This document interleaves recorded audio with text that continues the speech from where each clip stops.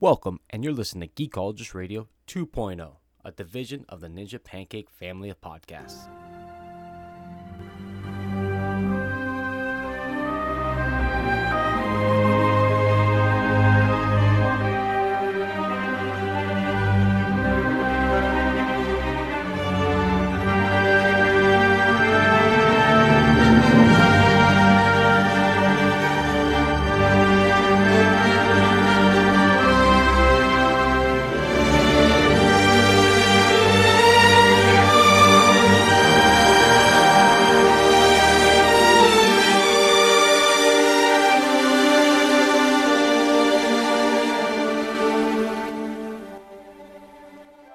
Welcome, and you're listening to Geekologist Radio 2.0, a very special episode. We've been talking a little bit about this. We're going to have kind of go at it the way we do, get to know your geek. We have with us Jay Bartlett. You might have heard of him from a little documentary called Nintendo Quest. What's going on, Jay? How are you guys? It's very, very cool to be on your show. Finally, this is awesome. Thanks for having me. Now, Jay, one of the first things we do when we're getting to know someone, we kind of ask a few questions, and I'm sure you've been through this when you've knowing Josh and whatnot. You N64 Josh is the guy we're talking about at the moment, but he likes to get to know people. He likes to get to know a little bit of your background and stuff like that. And since we cover comics, movies, and all sorts of stuff.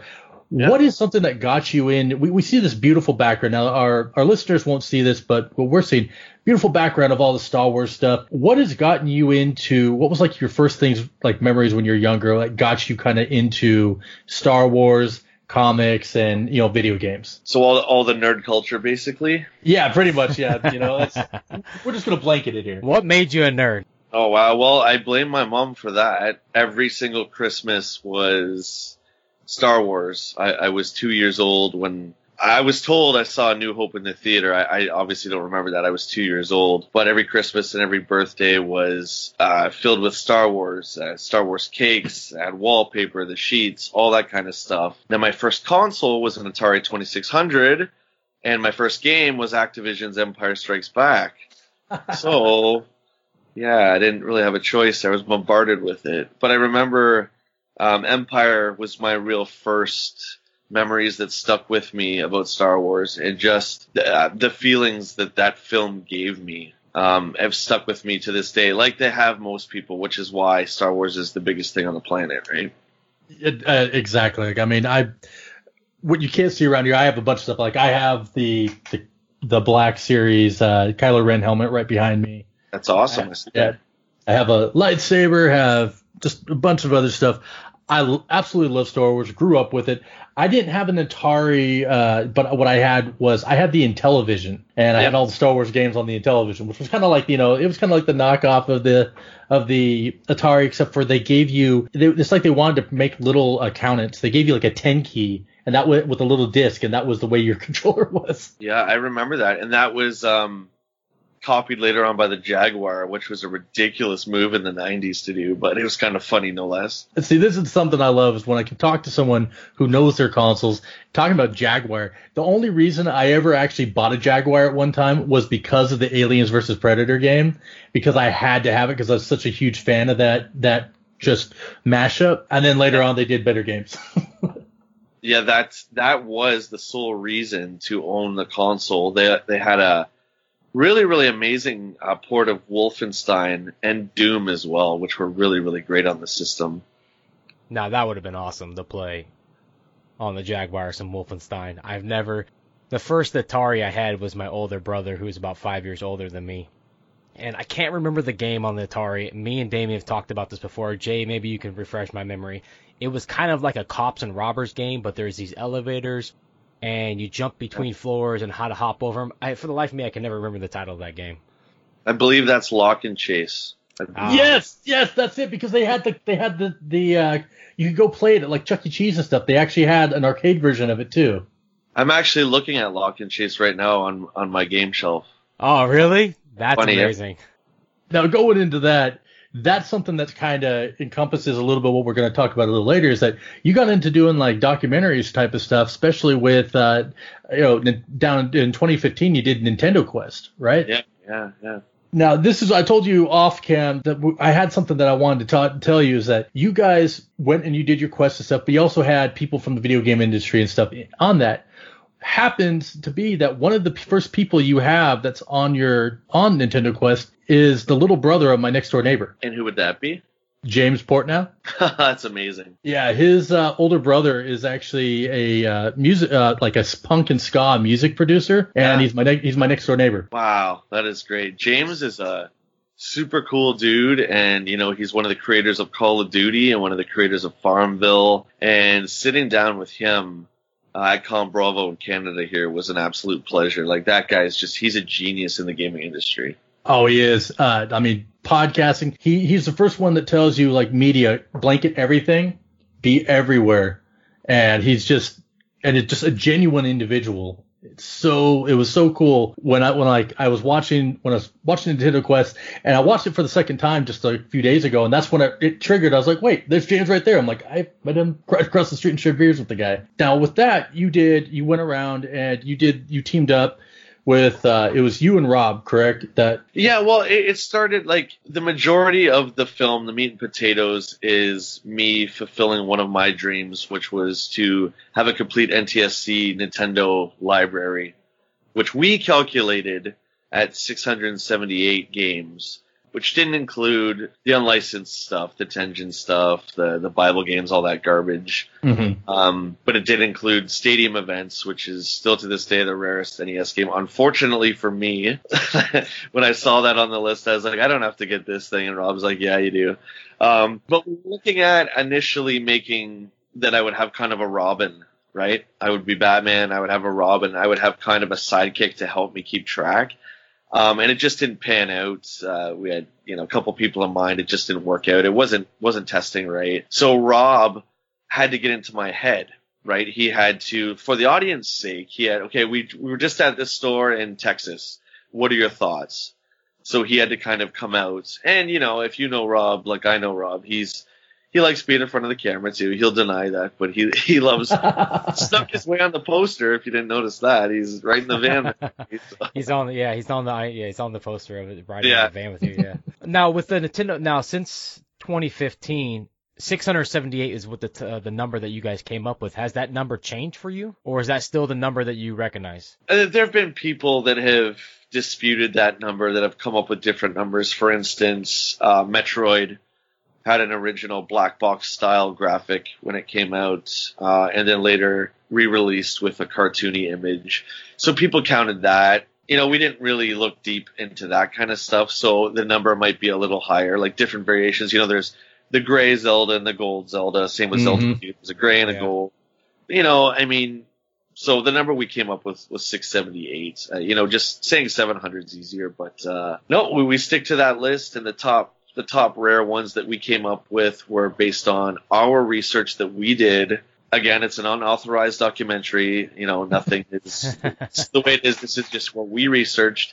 But we found that in the journey across North America twice, that indeed those were the rarest ones to find. Yeah, Stadium Events was, and I don't mean to jump to the end of the movie, Damien, but I did want to ask about Todd, because he seemed like a really cool, relaxed guy.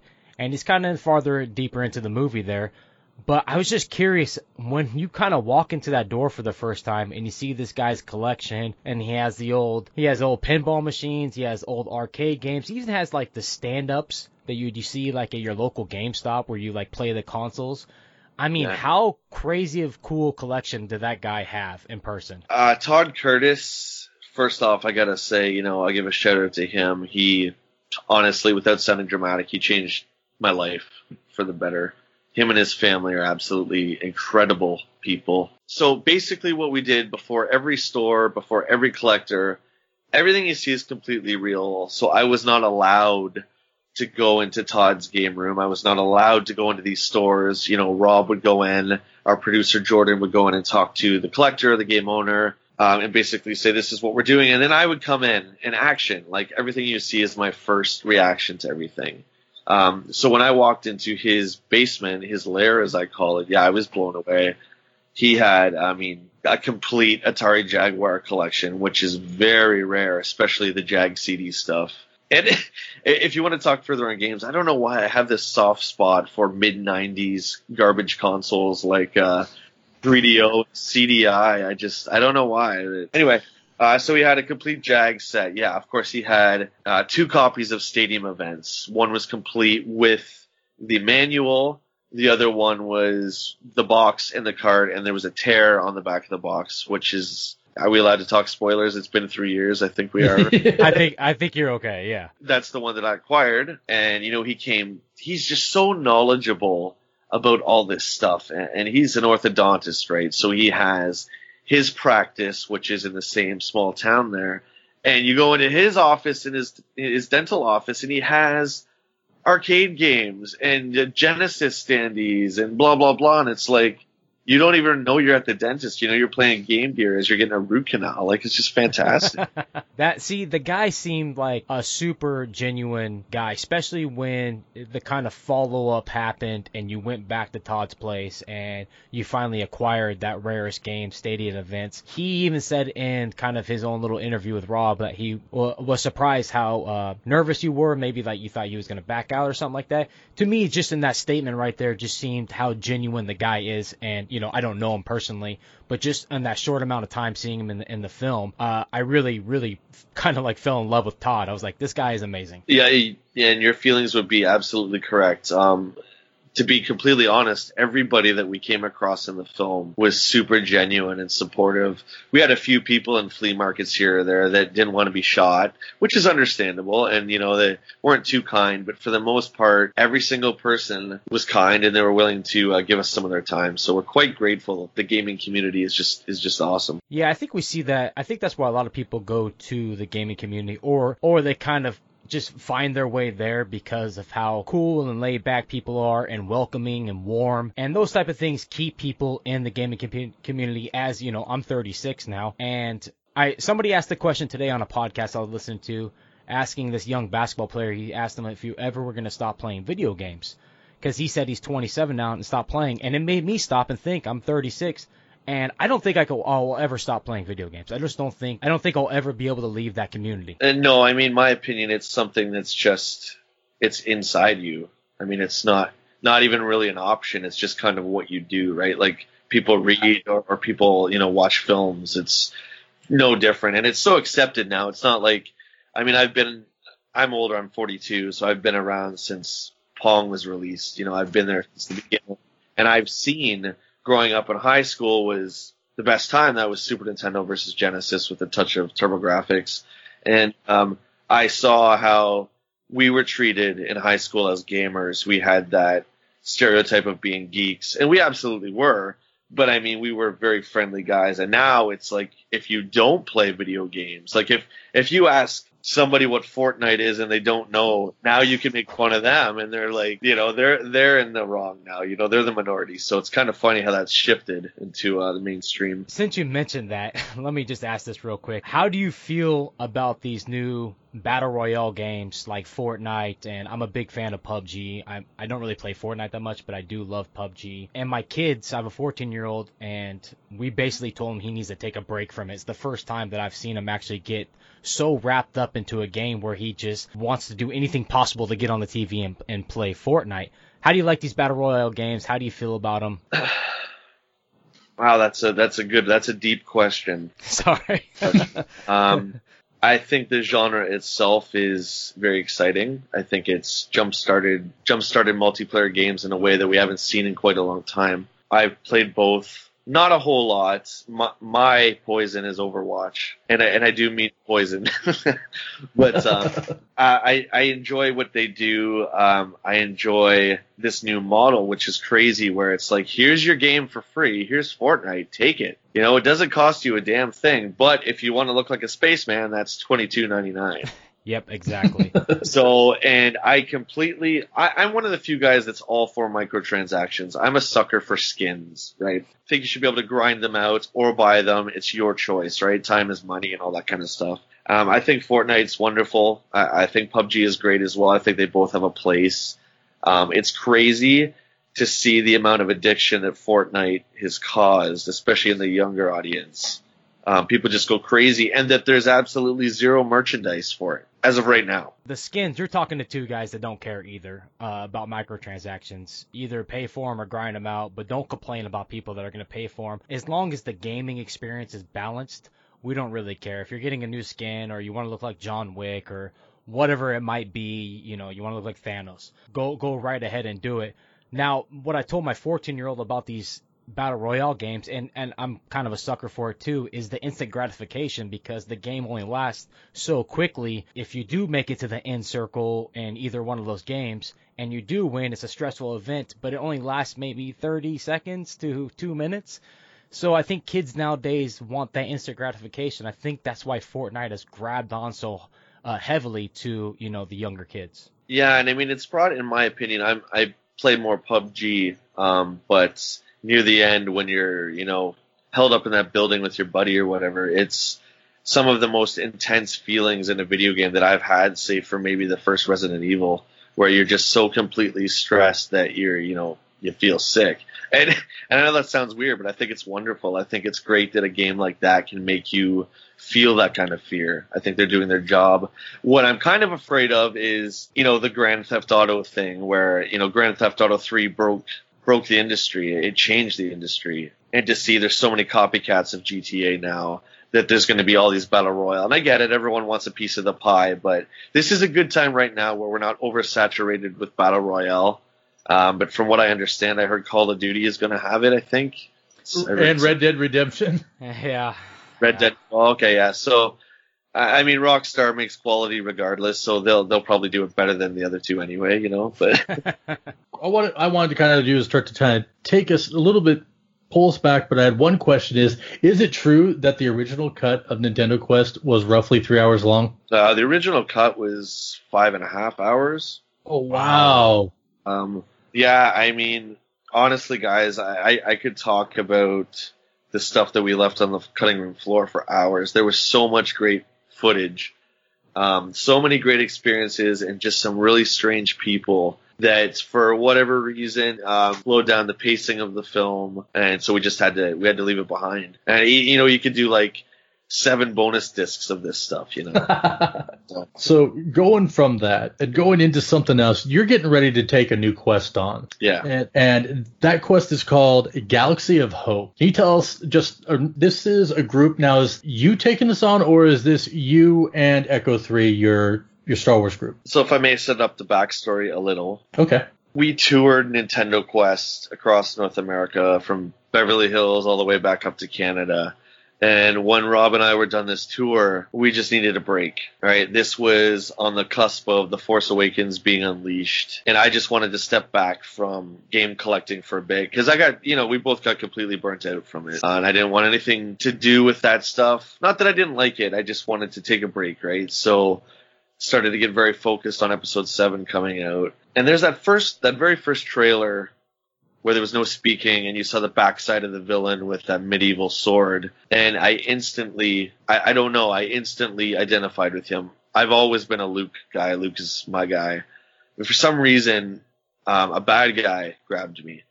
And we didn't know anything about Kylo Ren. We didn't know who he was. Remember back, everyone thought he was Luke under that mask and all that stupid theory. But I knew I wanted to do more with collecting. So what's the next step when you've collected all the Star Wars memorabilia? I guess, let's kind of become the character kind of thing. So I found a seamstress in Toronto, and I commissioned her to make me a Kylo Ren costume. I didn't know why. I just wanted it. Very shortly after that, I met my friend Amber, who is the best costume designer I know, and she was doing Rey. So I'm like, hey, Force Awakens is out now. Why don't we go play in the forest in the snow? Someone can take pictures and we can kind of recreate the end of the film just for fun. So we did that. They turned out great. Met a couple of other people along the way, and that kind of leads me to where Galaxy of Hope came from. So I'll send it back to you. I just got to ask real quick, Echo 3, is there a member that looks just like George Lucas? Every interview or podcast I'm on, I get that question. I'm sorry, but I couldn't get a good picture of him, and I was like, he looks a lot like him. I'll give a shout out to my mate. His name is Alan Stevenson, and I can't say enough good things about him. He's the most genuine, kind dude you will ever meet. I run the Star Wars portion of the Comic-Con that we have in our city here, and he walked around the corner during the con, and my jaw hit the floor, and all my guys were like, do a double take. We're like, holy crap. So I ran up to him. I'm like, hey, at the very minimum, can you come up and we can have a photo with you? It'll be great for social media. And he's like, yeah, sure. So took a picture with quote unquote George, all of us in costume, and then he left. And we were all buzzed from this. It was just amazing. And then 2 hours later, he came back and found us and said, I really like what you guys are doing. Can I join? And I'm like, yeah, please. He looks uncannily like George Lucas. And everywhere we go, the adults just go insane. They go insane. He's been asked for his autograph. We've had to get some of our guys to kind of push fans away from him. People have showed up at our events with, A New Hope on DVD. Can you sign this? And he's right off the bat, he's like, I'm not George Lucas. This is my costume that I do, right? So, yeah. That's just incredible because the kind of two screenshots I can see him are still pictures. I was like, I think, there's the video at the beginning of your Kickstarter that we're going to get into. Yeah. And he's in there kind of walking through, and I kind of backed it up again, and I was like, man, it's like uncanny. It's great because when we do events, we call him George, obviously. So George kind of will stand in the background. He won't stand with us at first. And then we usually start the events off with a march. We do the Imperial March, and it's always led by, of course, Vader. And we put George beside Vader, and people will look at George, then they'll look at Vader, then they're like, oh, and then they get it, right? So it's kind of funny to see that lightning bolt hit them. That's awesome. Doing what's going into this and stuff like that. Now I've seen you also in the light side, so I've seen you do the Luke. I believe it was the Luke robes in some of your photos. Yeah. Do you play multiple characters, or is it that you just? I do see that you mostly are with stick with Kylo Ren. Is Kylo you're basically your spirit animal? Yeah, I think again putting Luke aside because he's kind of that untouchable character. I find there's two kinds of fans. You're in love with Luke or you're in love with Han. Right? You don't usually find there's always one who likes one more than the other. I'm a Luke guy. So putting him aside, I think Kylo Ren is the most interesting and compelling character in all of Star Wars. I am absolutely just fascinated with his character. So these costumes are not cheap, right? So I have three different Kylo Ren costumes and then the Force Awakens Luke. But I enjoy doing Kylo because you can lose yourself in the character and you have fun with it, right? Oh yeah, it's all just fun. It's all just to make people smile. So Galaxy of Hope, Echo 3 has grown because I remember when it was just the two of you, and then I've seen because I follow you on social media and everything, and I've seen as you've added new members, you have multiple Kylo Rens. It looks like that are a part of it too now. Yeah, and I was seeing that. And do you have rules when you show up to an event that there's only one of one character, or how do you go about that? We do have that rule for face characters, meaning there's only one in existence, such as Vader or Ren. That the 3 Rens was a fun shot. That was my buddy Henry, who's from the 501st. He came down, and our other member Tim. But that was Free Comic Book Day. So in that kind of event, it's like anything goes, right? This isn't our event. We had our own area, but I thought it would be fun to take a picture of the 3 Kylos that were at the event. So yeah, usually we just do one of each face character. What is your favorite Kylo Ren rendition so far that we've seen? Like, do you like the helmetless, or do you prefer wearing the helmet? These are fantastic questions, man. I can answer these all day. I don't need to know that. I love when he's really beat up at the end of episode 7. I have that costume. Was my favorite until 8, and then when he smashed the helmet into the elevator, I almost cheered in the theater because I'm like, yes, I don't have to wear this anymore. I love his simple, just the tunic without the cape from episode 8 when he faces Luke at the end. That's by far my favorite. It's simple and it's to the point. It's like, it's all black. It's very minimalist, but he's the bad guy. Now I got to ask you, Jay, do you just randomly throw temper tantrums like Kylo does throughout your life? Smash your helmet just in the elevator when you want to? I asked my wife. I absolutely do, especially when I play Overwatch. Oh my god. I do too when I'm playing PUBG, and then I look stupid and I turn around and my 10-year-old's looking at me going, "What are you doing?" And I lost again, okay? But Kylo Ren, I know that you're saying that's your favorite character now. Now, Damien's a much bigger Star Wars guy than I am, and so is some of the other members of this podcast. So I'm not going to dance around here and acting like I know a bunch of stuff about Star Wars. I do know the movies. I didn't see The New Hope until '96 when the all the publicity was coming out that George was making 3 new movies. Yeah. So I was late to the Star Wars thing. Now I'm completely caught up. I love the movies. I'm not really into the video games or anything like that. The Echo 3 group that you've created, going through your Facebook today and looking at a couple other things, is something of the community up, because you're from Toronto, Canada, something up in Canada that you guys have really created that really kind of spreads the Star Wars word, but also spreads a lot of joy. And you also do a lot of things for the community and kids, and this just slowly manifests the way the Echo 3 is now from where it originally started. Oh, absolutely. I actually opened the Kickstarter trailer by telling that story. Yes. Where my friend Steve is a Canadian droid builder. He's in the Droid Builders Club. He has R2-D2 fully functional and all that. He got the few of us that started Echo 3 into the Children's Hospital. And they were doing an event called a Radiothon, which is where all the different radio stations would come around, interview the kids and their parents, and take donations for the Children's Health Foundation. And so we did that event, and I was standing there with Chris, who's my Darth Vader, and I was doing the Episode 7 Ren, and there was a mom that came up to us and said, my boy Liam wants to he's going to be interviewed on the radio, but he's terrified he won't speak. He had some aggressive form of cancer or something, and he was just terrified to talk. He said he loves Kylo Ren and Darth Vader. Can you guys help him? And each of us took one of his hands, and we went up to the radio DJ, and he did his interview with us there. And both Chris and I were in tears under the masks, and it just showed the absolute power that Star Wars has. And it has that power to change people's lives. And more importantly, to give people strength to believe in themselves. That's why, to me, it is so important. Every valuable lesson I've learned from Star Wars. That is something that when you said, I was getting ready to ask, that was going to be my next question, was how did you hold the tears back? Because when I see stuff related to Star Wars and I see stuff with kids and seeing these kids coming up and getting excited, I instantly get emotional, like super emotional and hyped about him, because the series has gone through and shown you so many it shows you all the different sides of humanity, and shows it through, it's not always the human. Sometimes the droid is the more human in something. Yeah. But absolutely.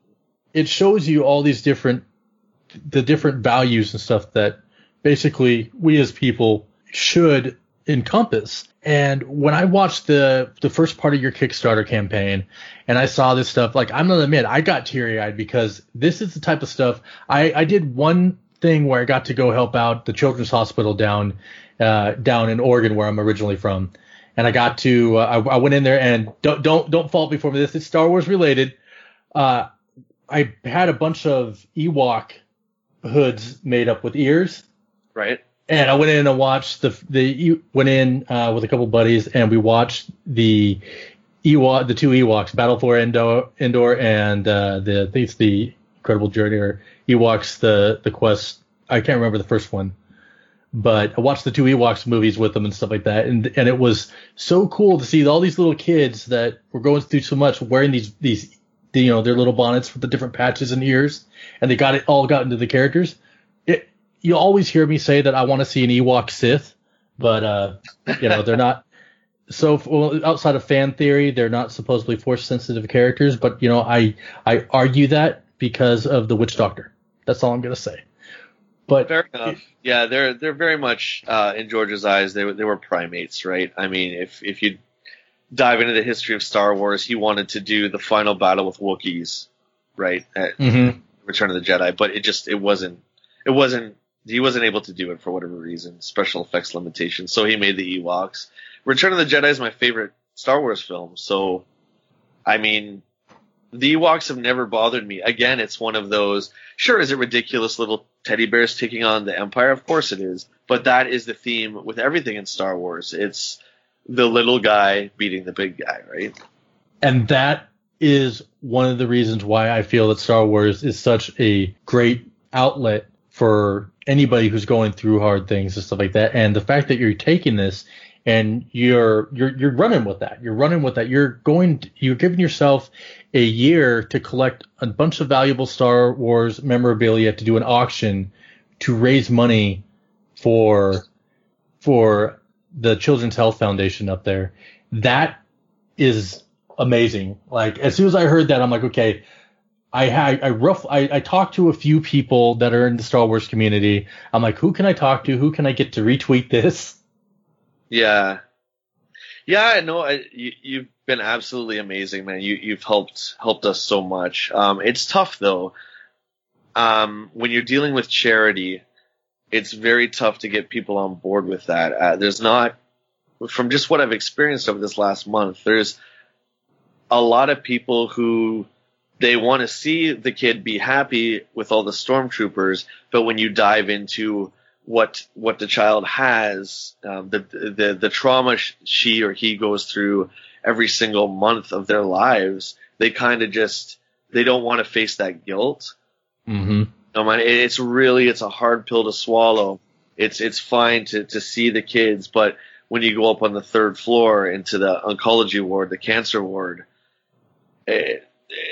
yeah, I mean, I can't even put it into words, man. It really puts life into perspective. And I remember as a kid, I was always a big horror movie guy. I watched Friday the 13th, Elm Street, way before I should have. So I always scared myself. And we had a really creepy basement. And I remember I always had to go down there to get whatever, right? And I would grab my lightsaber. And as soon as I touched that lightsaber, I wasn't afraid of anything. So that, again, is a common theme with Echo 3. When the kids come to us, the first thing I usually do is give them my lightsaber. So they can hold it. They become the Jedi. They become the Sith, right? And we're just in the background. It's very important for me to make them feel special, like they're part of us. That is awesome. What is the logistics now? Because people who are listening to this stuff now, we come from a gaming clan called Uprising Family Gaming. We've been around since the early Destiny 1 days, and we've done a lot of different charities. We've helped out with we've done a couple children charities, and then we've done charities for a few other things where we've done streams and stuff like that. So I know that it's a major undertaking. Just doing a 24-hour stream can take a lot out of you, but this is something that you're planning for a year. This is a year of your life that you're devoting to this, and probably then and more than that, just a year to collect the stuff. But who's like within the community and stuff you've gone through, who's been like your biggest backers of people that are trying to help you get this going along? Because I've seen that the hospital, obviously the children's groups, they seem to be back there with you.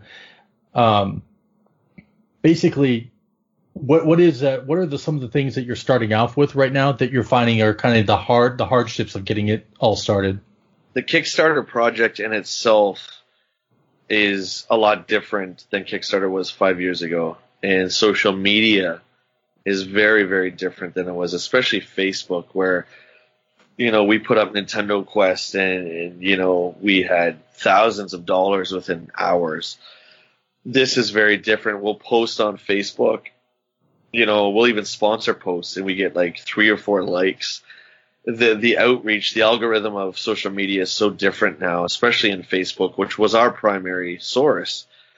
So just getting people to share it, and even when they do share it, it's not reaching people like it used to. Now our producer, Jordan, who's also our producer of Nintendo Quest, we went with him, we showed him the trailer. It's gold. He loves it, right? So if Jordan, we call him Obi-Wan, he's the wise one. If he says it's good to go. So, I'm not trying to sound arrogant, but the content is good. I think the story is good. The challenge is trying to reach people. Now, we did a big Twitter push there, and we got Mark Hamill to like it a couple times, which was just, for me, that was just amazing. That's the hardest thing, man, is just getting people to view it. Now, just to back up a little bit for our listeners, is that Jay has started a Kickstarter for Galaxy of Hope. Now, the whole meaning behind this is to help out the Children's Hospital up in Toronto, Canada. In your Kickstarter page, you bring up one young girl, Andy Morrison. Yeah. I see you gave a little bit of background about Andy on this Kickstarter page, and when I started reading this, I showed my wife also, and it hit me a little bit. My oldest son was in our local hospital down here, Dornbecker, which is one of the best hospitals for children in the Northwest. And without them and without donations like these, my son, who had meningococcal in 2000, probably wouldn't have had the care that he would have gotten if we didn't have, in 2000 we didn't have social media like we do now. But if he didn't have the funding like we do for children's hospitals, I don't know what the outcome would have been. He was in surgery for 7 days. I mean, it was a long road for him to come back. And, he's 18 now and he's a very healthy kid, thank God. But on here, you do talk about Andy Morrison a little bit. Where did you meet Andy at? Is it one of the Echo 3 events, or how did you come in contact with her? So I became partners with the Children's Health Foundation a little while ago, just through them seeing the work that we were doing at our events. And when Rob and I were deciding what charity we should pick, it was a no-brainer for me, because he wasn't sure, right? He's like, where do you want to go? I'm like, Children's Health Foundation. That's what I believe in. That's what we want to do. And we called them, and right away they were very receptive, which I wasn't sure what they were going to think, right? A big corporation, a big, hospital. Like, are they going to go for this? Are they going to think it's a good idea? Is there too much, PR stuff they're not going to want to deal with? But they were on board right away. And they brought to us a patient ambassador named Andy, who was a huge Star Wars fan. So, I mean, talk about the stars lining up. It was perfect. Awesome. And we shot something that's, going to be in the film if we get funded, I introduced my friends to her, which are, all my friends in costume, and she lost her mind. She thought it was just the best day ever, right? I saw Darth Vader when I was a kid at a department store. It wasn't, Prowse or anything, but it was just a guy in a suit. And I remember, like, that image still sticks with me. She had 25 to 30 of us in costume, right? She had droids, she had Wookiees, she had Sith Lords, Jedi. So, yeah. Yeah, that part was really cool to me when basically I didn't do any research. I just looked at your Kickstarter page, and it instantly grabbed at my heartstrings because of, the story I told you a second ago. Plus, I have kids, so anything that has to do with helping kids or, coaching Little League or coaching basketball or anything in that nature really pulls at me, and that's what gets me teary-eyed when I see something like this where you're willing to sacrifice a lot of time, money, energy, not only you, but all of Echo 3, and the end cause of this is to help children. Yeah, I mean, it's really, again, going back to the origins of Echo 3, it wasn't something, to be completely honest with you, that I had in the back of my mind. It evolved into it, and once you step into that world and see how, I'm not a doctor, I'm just a guy who dresses up, right? But it helps the kids in a different way. Once you go into that world, it almost becomes addicting to help them and to take them out of that world for 5 seconds or 5 minutes or however long they want to stay. It's very important. We just did a event at a hospital in Hamilton, which is 2 hours from where I am here. There was a little boy named Xavier who unfortunately passed away. Oh, man. But this little boy, this was his 1 year anniversary, and he was a way bigger Star Wars fan than any of us, I can tell you that. And his mom and dad thought it was really important that we show up to his memorial at the hospital. So we did. But Xavier, and I'm going to try and tell you this without choking up, because I almost... It's already happening over here, man. Yeah. Xavier was 8 or 9. I think he made it to 9. before he lost his battle. He had a very aggressive cancer. Xavier spent a lot, if not most of his life in a hospital bed. He loved Darth Vader, he loved Kylo Ren, and he loved Darth Maul. And he used to love to go around to the different rooms in the hospital dressed as Darth Vader. And this boy's only wish, nothing about getting better, nothing about going home. All Xavier ever said to his parents was that, Mom, I want to get well enough so I could dress up as Darth Vader again and help these other kids. Yeah, that's Yeah, so that's a tough one, yeah. That's sad. Yeah, no, he didn't make it, unfortunately, but we were there last week and we celebrated his life, and we got to visit lots of kids and brighten their days. So we started this thing doing, the Blu-ray release of Force Awakens, the screenings of Rogue One, which is fun. We call those Hollywood events. They're fun. But once you cross that line, it's very difficult to go back.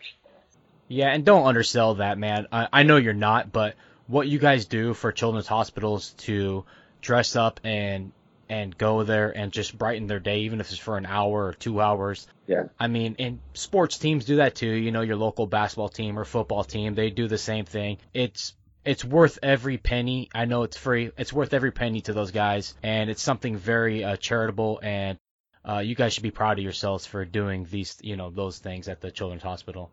That makes me tear up right there thinking about that. That's great, man. I really appreciate that. And again, I have to thank, my absolute hero in this world is Mark Hamill.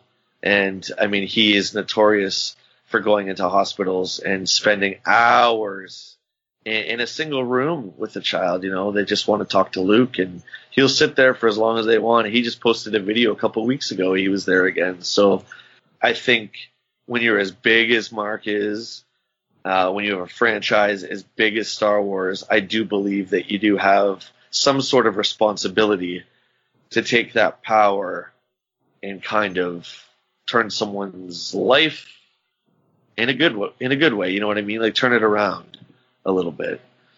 Absolutely. And Mark Hamill's a good ambassador for the whole Star Wars franchise. Yeah. And it's kind of like, I know, Damien, you like a lot of the pirate side of things, and I know we've seen a couple videos where Johnny Depp kind of goes into character and does similar things. Love that. Yeah, I absolutely love that too. I'm still choked up a little bit trying to come up. I work in a hospital, and my wife's an ER nurse, and I work security for a hospital. And my favorite thing when the kids come in, for a while there, we would get stuffed animals in. We got a shipment of stuffed animals in from Disney. Now, I went through all these stuffed animals. If you know Disneyland, they have a lot of Star Wars themed stuffed animals. I happen to have one of my favorite characters, Stitch, and the animated stuff. I have Yoda Stitch. Oh, cool. That's amazing. They had a bunch of different Star Wars, and they had a bunch of Star Wars Goofy and Jedi Mickey stuffed animals. So I grabbed a bunch of these because when these kids would come in and they were scared of being security, I'm one of the first ones they get to see.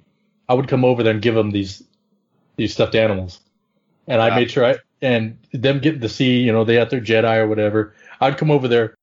Incidentally, I will say that I was able to give away more Jedi or more Vader Goofies than I did Jedi Mickeys. Now, let me turn this interview around a little bit and ask you guys, because I got asked this question on an interview last night, and I want to ask you guys, why do you think kids react that way to the majority of villains in Star Wars? So I'll use Darth Vader and Kylo Ren for the examples. Why do you think kids react that way to them? Well, I'll take it as, I think that first off, they're children, and oftentimes they're getting in trouble. They're showing emotion, and they're kind of throwing the emotion back at their parents maybe. And so it's easier for them to connect with the dark side a little bit, because the dark side seems powerful and it gives them that ability to fight back. Yeah, the light side may always win, but it gives them a little more feel that they have more control over their emotions, especially people who are sick or anything like that. They're so emotional that if you were to follow the codes, I mean, the Sith code, it embraces all that emotion, that pain, everything, and to create yourself to be more powerful. I think it's the underdog story. And what I mean by that is that most kids feel that they're the underdog when they're looking up at their parents or maybe older brothers or older kids in their school. And when you watch a movie like Star Wars or anything in the MCU universe, you know at the end that the bad guy is going to lose. But there is this underdog story that because you know he's going to lose eventually, that they kind of attach to that because they are kind of rooting for him to win because they kind of feel like they're the underdog. Even though my son loves, Rey, but I think he knows that Kylo is, or Ben, he's the underdog, and he will always be the underdog because it's a Star Wars movie. Jedi's always going to come on top. So I feel that maybe the kids just latch onto that a little bit. That's great. My take on that was with Vader and Kylo Ren especially. They are so human. They're not a mindless killing machine. It's Darth Vader. The whole Star Wars saga is about Darth Vader. You see why he became Darth Vader, how he became, why he became, and in Kylo Ren especially, you see a boy who didn't have parents that were as attentive as they should be. A lot of us can relate to that. A lot of us have parents issues. A lot of us, like Kylo Ren, believe that you're doing the right thing. Your mentor betrays you. So okay, fine. So you go to another group. Okay, so you're my mentor. No, he doesn't think you're good enough. He betrays you. And then eventually you're like, the hell with this. I'm going to do my own thing. I'm going to make my own way. And that's a very simplistic version of his story to this day. But that's what it is. It's like, okay, Luke led me down this way. And then he had a lapse. Okay, I can't trust him. Can't trust my father and mother. And then Snoke is just manipulating me. And basically he just called me a failure to my face and humiliated me. So he's done. Now I'm going to take over and I'm going to take control of this. I mean, that's just Ren. But I think those two characters in particular are so relatable that there's so much good in them. That's why they're so likable. And I think kids see Darth Vader, and at first you see Vader's size and the armor, and he's kind of scary, but then you know who he was. He was that boy who was very much like Luke, and all of a sudden that fear is gone, and now it's Darth Vader, and you go and hug him, right? Well, I say I have the coolest job in the world because every time I see Chris suit up as Vader, I not only get teary-eyed, but I'm just like, I get to hang out with these guys. Like, it's absolutely incredible. It's magical. And how many times do you see kids at Disneyland over in the Star Wars area, and they're supposed to go up on stage and fight Darth Vader, but they really just go up there and pledge their allegiance to the dark side? I love those. Yeah, and it's so weird. I mean, looking at the dark side and why Vader became what he did, it's really kind of silly. It's like the guy was in love. He met someone he loved, and he was having visions of her being destroyed, and he wasn't allowed to love. And it really makes you question the whole Jedi thing. But hey, that's for another podcast. As you can tell, I rant about that stuff. So I do all the time, man. That's what this podcast is. We go on sidetracks every day. So something that let's say someone was trying to help you out with this stuff, but maybe they didn't have the money to pledge. But let's say they have Star Wars memorabilia that they wanted. They're like, hey, I got something that you could use that I'm not, I don't necessarily have space for anymore, but it's something that's collectible, something that you could use in an auction that might be rare. If someone wanted to be able to support you guys in that manner, is there like a location where someone could send someone? Is there a P.O. box or something like that where stuff can be sent? Yeah, the first step at this point, all our links are on Kickstarter. My personal Facebook is there, and I encourage fans of Nintendo Quest always to talk to me. You can reach out to me. I will answer you back, so get in contact with me.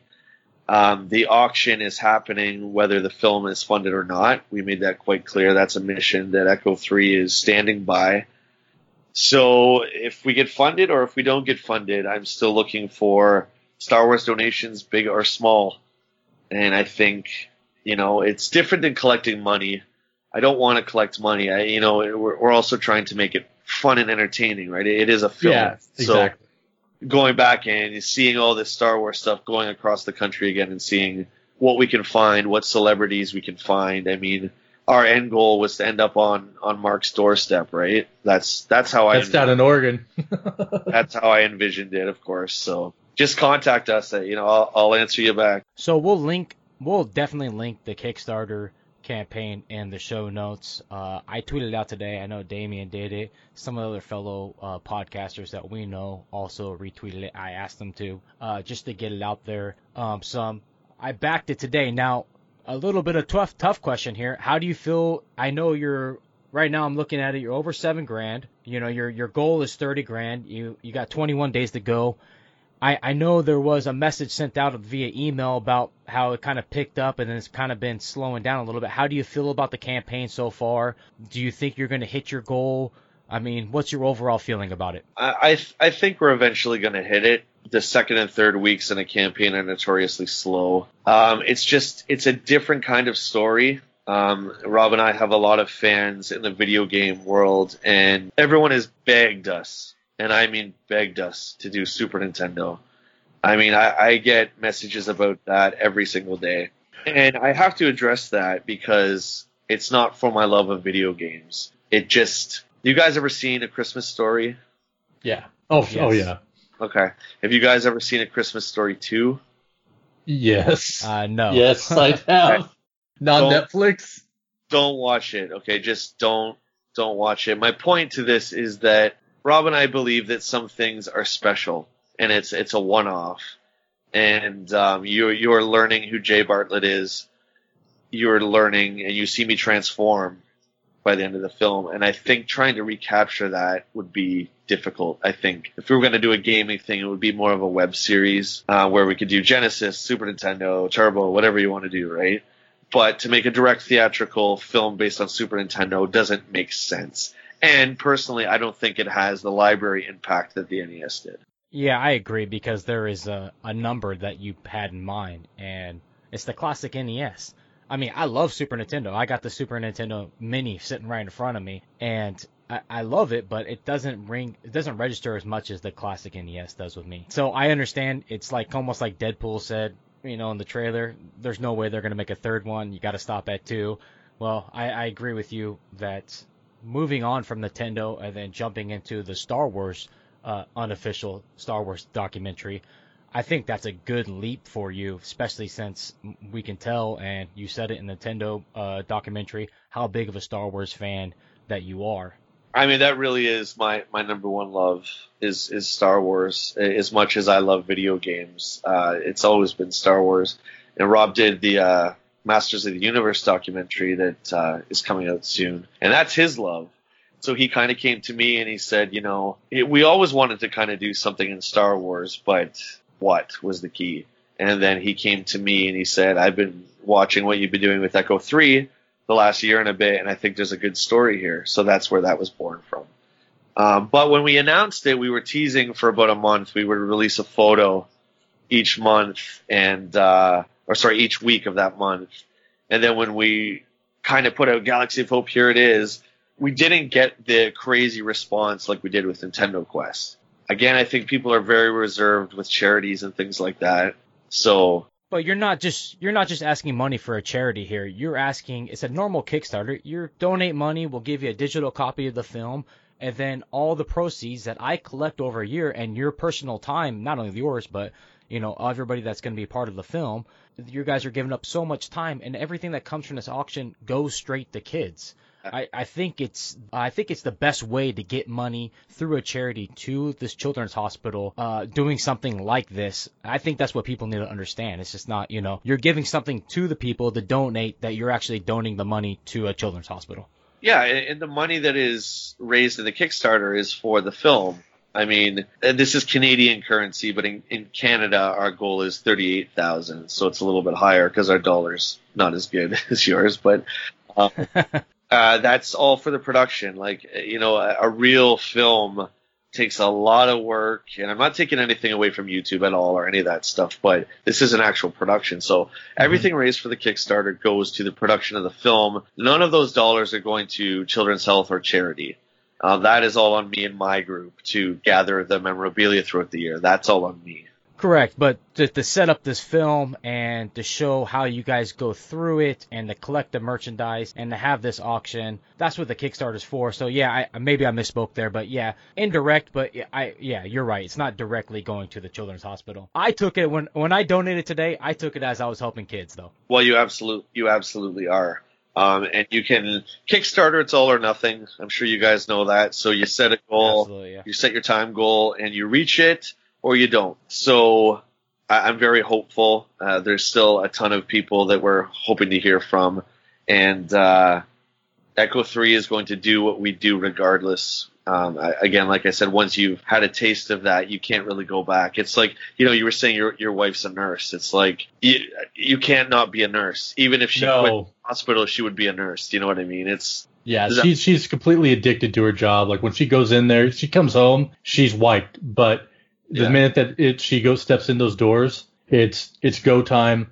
The adrenaline's going, being able to save lives, make changes. It's part of her fabric of who she is. And I get it completely. She actually, when she first started, she was a nursing assistant on oncology. And so she's been through all that stuff. I've seen it when back I used to be an NAC as well. But it's something that what you're doing, it's for fans of Star Wars and stuff. This is something that they get to watch you on a journey collecting toys and other memorabilia, which is really cool. But reason why this needs to happen is because of the end game. And the end game is that this is not only going to be something that's really unique and entertaining to watch, but most importantly, it's going to help a lot of children. And you can't put a price tag on that. I totally agree with you. And I think, we say a bit in the Kickstarter right up there, but I don't know if it's coming across as well as we like. The formula of the film is very much in the Nintendo Quest vein. So we're going to dive into why everyone loves Star Wars so much. The collectibles, I'm sure you guys have seen like the toys that made us, the Star Wars episode. Like that's fantastic, right? We want to dive into that, talk about the 21 back Boba Fett, blah, blah, blah, blah. We want to do all that stuff, talk to actors, talk about set pieces. Like we've already met so many people that have access to all this stuff. We're just kind of waiting for the funding to come in for the film. And I think that's the best part of Nintendo Quest is meeting the people that genuinely love, what you were doing and the people in the community. I think this will transfer so well and even at a maximum level because I believe Star Wars I know Nintendo's been around forever, but Star Wars has been a lot longer and I believe it's much bigger. So I look forward to you meeting, people in the community and talking into them and diving in deep about what they care about, maybe what their favorite, memorabilia or toy they got when they were a kid. Yeah, that was one of my favorite parts of Nintendo Quest was getting to meet my heroes, Todd Rogers being one of them. He was someone that I looked up to my entire life. He was always in game magazines. And, then the one day is Rob's like, oh, yeah, we're flying Todd in. And I'm like, what? And then the next thing I know, I meet him in a parking lot. I always use the Canadian hockey analogy. It's like, a guy who's a big fan of Wayne Gretzky getting to hang out with him and then becoming real life friends with him. Like it's just, we're hoping to make those kind of connections in Galaxy of Hope. I think you will, man. I don't think it's going to be a problem with you at all, especially your personality, Rob's. You can see how you guys make connections with people very easily. And I love that parking lot scene. That's the first place you meet him. that was great. Now, also on your Kickstarter page is something, I don't know if this is common on Kickstarter pages, but you really break down where the money is going, what each, how much Kickstarter takes back from it. I did like that part of it because you can see exactly, and I love one side 75,000 and the other side 75,000, but yeah. I love that you guys kind of broke it down so everybody could see they're donating. Look, this is exactly where it's going, Yeah, we got some feedback from Nintendo Quest and all the interviews that we've ever done. One of the most common things we heard was, why didn't you show the prices? Right. We had a particularly negative review where someone, didn't believe. It's like, oh, Jay didn't say. I wanted to know what he paid for Bubble Bobble 2, right? And the reason we didn't do that was because that was shot in 2014 and, 2013, 2014, and now it's 2018. And what Bubble Bobble cost in 2013 is not what Bubble Bobble costs today. So you've already dated the film. Yeah. Oh, yeah, absolutely. That's a good point. Because I was wondering at the end about stadium events, and I was like, oh, yeah, they didn't really give the price about it. But you're right. That would date the film. And I don't think you gave a lot of prices except for one place you didn't feel very good about giving $50 for 2 games. But other than that, I don't think you really priced out any of the games. No, I mean, Bubble Bobble 2 cost me $150. That was talked down from $300. I talked them down. Jeez. The only one I don't talk about the price is stadium events because it's worth more than my car, quite frankly. So. But no, you're absolutely correct. It would completely date the film. I never put those two together, but that's good thinking on your guys' part. Yeah, there's great shows that do that, like the Game Chasers. Those guys are cool, and Pawn Stars and stuff like that. They do that, but it's very important for Rob as a filmmaker to make something that's timeless, that you can pick up in 10 years and watch it, and it's the same as if you were to watch it today.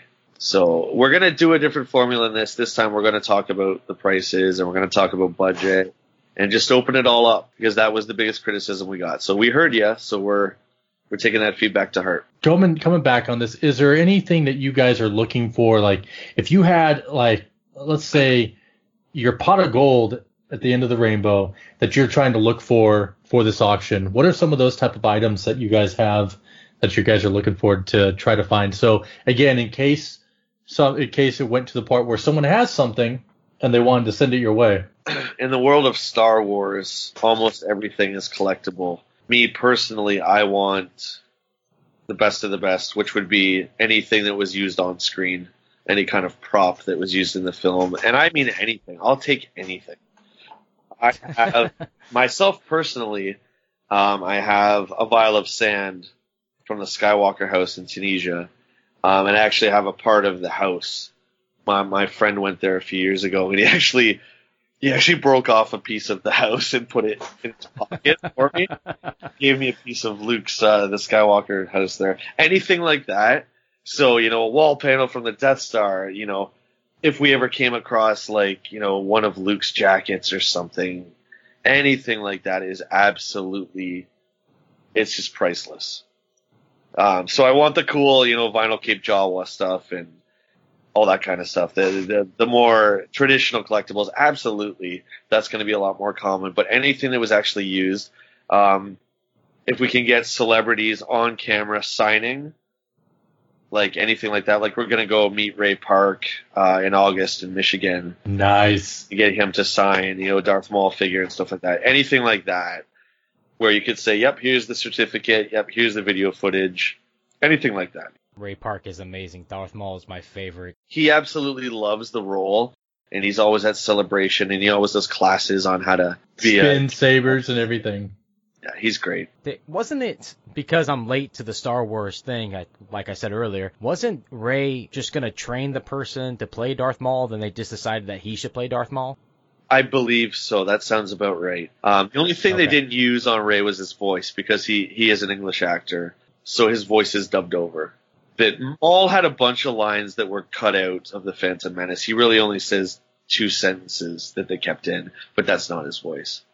It's kind of that's kind of taken on that tradition, though, because it was the same thing. If you seen like the footage for the original trilogy, they did not use Darth Vader's. Of course, they did not use Darth Vader's actual voice. So, and yeah, David Prowse portrayed Vader in this suit. He's a wonderful English actor again, but you can look up YouTube David Prowse, and of course, Dave still had to say the lines in the Vader suit to cue the other actors, and he's very English, right?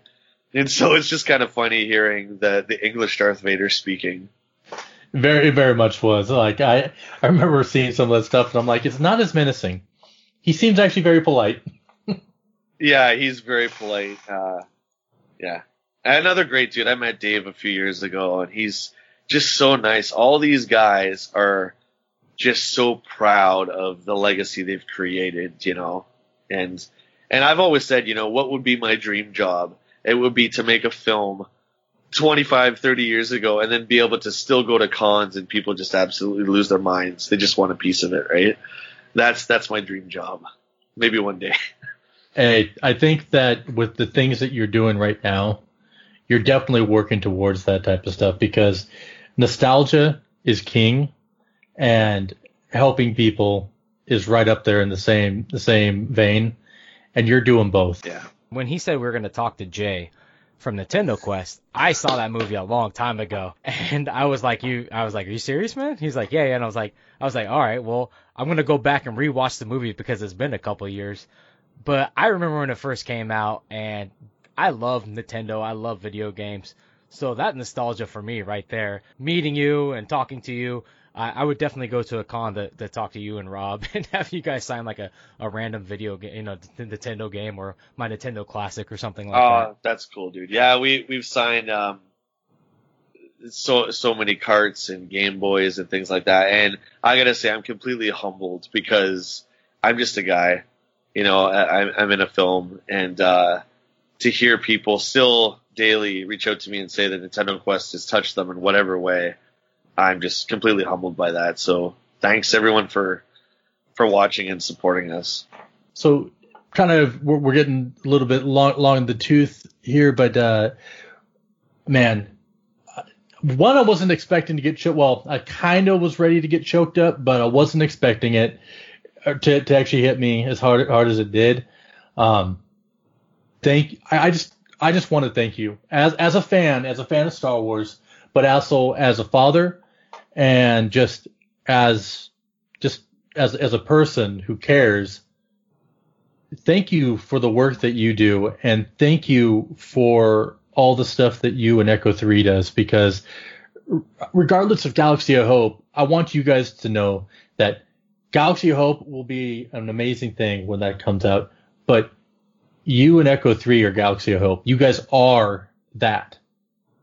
Oh, and thanks. It's amazing stuff that you guys are doing. It's really, really kind of you to say that, man. And I do take that to heart. What we do, again, is selfless. Like, we don't get paid for it, obviously. And we don't want to. I mean, it's just kind of what we do now. So Thank you. That means a lot. Yeah. Just to reset it for everybody, Jay has a Kickstarter out, and it's at Kickstarter. Go to Galaxy of Hope, an unofficial Star Wars documentary. Go on there, read his page, watch the short video, which is amazing. Jay talked about it earlier. Obi said it was good. So, and go down to the page. He gives so much information on this Kickstarter. Now, I've backed several Kickstarters, and since Kickstarter's been alive, I don't know how long it's been, 5, 7, 10 years. But this one gives you so much information, plus to break down the money. It gives you the Children's Hospital. It was a really good Kickstarter to go through and really see where this is coming, where it started, and then where it's coming to, and where it's hopefully going to finish at. I know it's going to finish at. I'm not going to say hopefully. It's definitely going to finish at Mark Hamill's house at the end of the movie. So check out his Kickstarter page. Like it, share it, put it on Twitter, put it on Facebook. Tell your family, tell your friends. Let's get this thing moving. And with that, Jay, what's if someone wanted to find you on Twitter or Facebook? Where is that? We already know that they could get the links on there, but also just from the horse's mouth, where could they find you? So on Twitter, I am NES Club J, which was the original title of the film before we figured out that not everyone knows what an NES is. Facebook, it's just Jay Bartlett. It's always a picture of me and my beautiful wife. I usually have some kind of Kylo Ren something on me. Yeah, I saw that. Yeah. And Instagram, it's J Echo 3. I think it's something like that. Anyway, I have the Kylo Ren stuff. And yeah, again, we are in the London, Toronto area in Canada, and I just want to give a little quick snippet about Echo 3 and anyone looking to join and help us. We are very accepting of anyone who's first and foremost a Star Wars fan and who wants to give back to the community. You don't have to have a screen accurate costume. You don't have to have any of that kind of stuff to be a part of my group. We strive for you to eventually get that, yes. But in that process, you can still troop with us. You don't have to sit on the sidelines and wait. Just reach out to us. We have a lot of volunteers that don't want to dress up, and that's great as well. So big shout out to Paul, who's our handler, who handles Vader and Chewbacca and all the masked guys. Yeah, you don't have to have a costume. If you want to come and help at the Children's Hospital, you're more than welcome. Just send me a message. If you want to get involved, just get at me, guys, and we'll have a conversation. Thank you. Very awesome. And is there anything else you want to say about the Kickstarter? Yeah, guys, every bit helps. $1, $5, whatever you have to give. Every bit helps us get to our goal. The deadline's June 2nd. So like I said, we have a lot of faith in the Force. We have a lot of faith in the Star Wars community that this will get funded.